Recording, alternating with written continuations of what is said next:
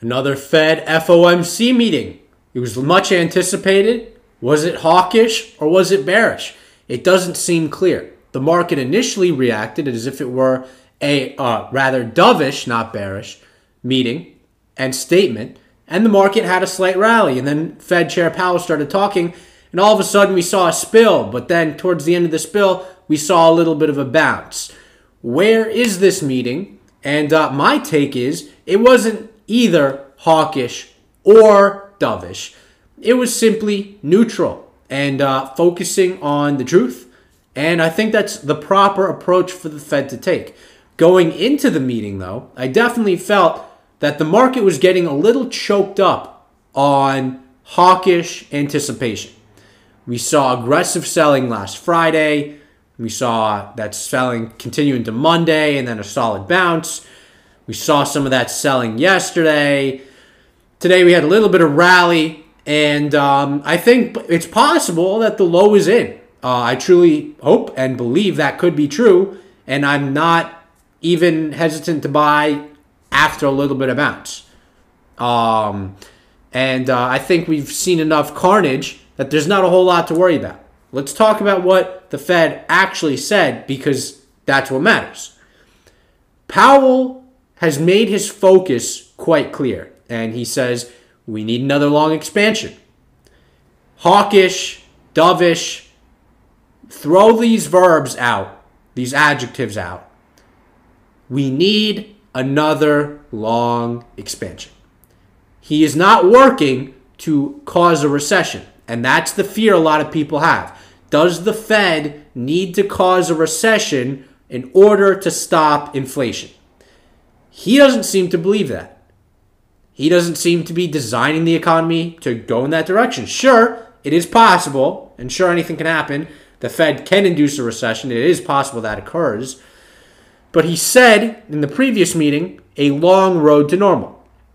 So you combine a long road to normal with we need another long expansion, and his very valid statement that I think we can all agree on, that that's going to require price stability. He's got to do something about inflation, okay? We have to attack it somehow.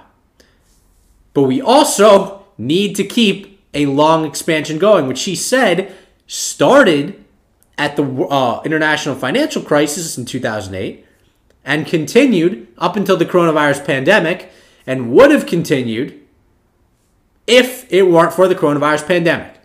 That was a very long, good period of time where the stock market continued to rally, and sure, there were hiccups. There were times when the Fed did decide to raise rates, particularly in 2018, and the market spilled.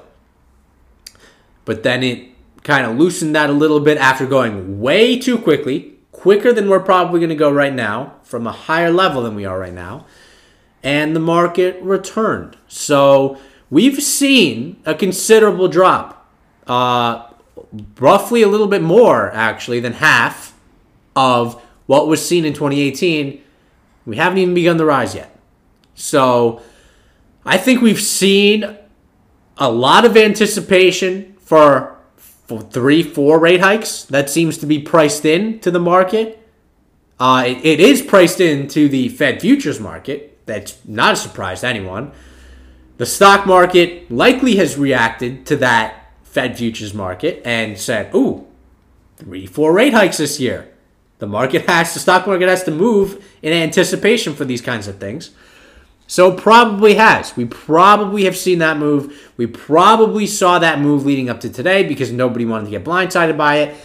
And now, here we are at this level, anticipating 3-4 rate hikes. That said, the Fed didn't serve as a positive catalyst today. I don't see any sort of positive catalyst inbound. So what do we do as stock pickers and money managers given the current environment? We just have to acknowledge that fact, that there may not be a positive catalyst. But there are plenty of stocks that are cheap and down. So what we need to focus on is not the Fed, not Microsoft earnings, which were good, okay? Not oil prices, with regards to the broader stock market, unless they got extreme, and then obviously we couldn't ignore them. We got to focus on the individual names that we're taking a look at, that we're performing fundamental analysis on, that we're looking to see if they have fallen off from 52-week highs. This is the kind of work that has to be done in this environment and can yield positive results. The Fed, okay, it's taking this neutral stance where it has to do what it has to do, but it's going to keep us on a long expansion, it says, it claims, and we'll see, but it claims. Doesn't seem to be calculating any math to do anything to take us off. It doesn't seem to be acting incredibly hastily. Again, they're still buying stuff. They're not raising rates yet. Okay? So I don't think they're in a crazy rush to start constricting the economy. As a matter of fact, they're saying quite the opposite. They want another long expansion. So in that context of a Fed working towards another long expansion, which just so happens to need price stability, what do? We pick names. We get down and dirty in the individuals because there are some names that are too expensive still. WeWork, way too expensive. Should probably just go bankrupt right now.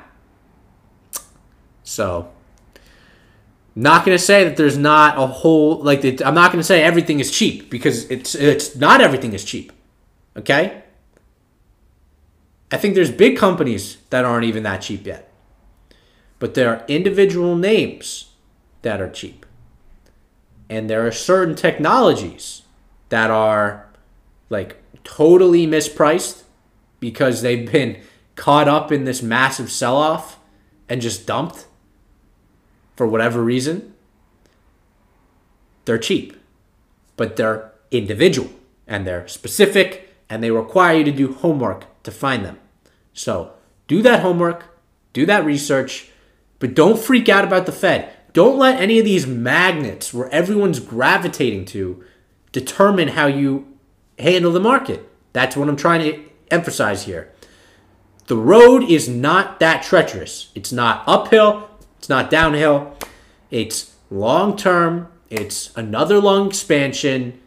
We need price stability. These are not extreme notions, okay? As much as commentary and market volatility is going to try to pull you in these extreme directions, you must resist and focus on the individual names and realize another long expansion is what the Fed's going for, in addition, because it requires price stability. These are their words, not mine. I hope you get the idea here. Don't get pulled around. Don't be tossed around by outside forces.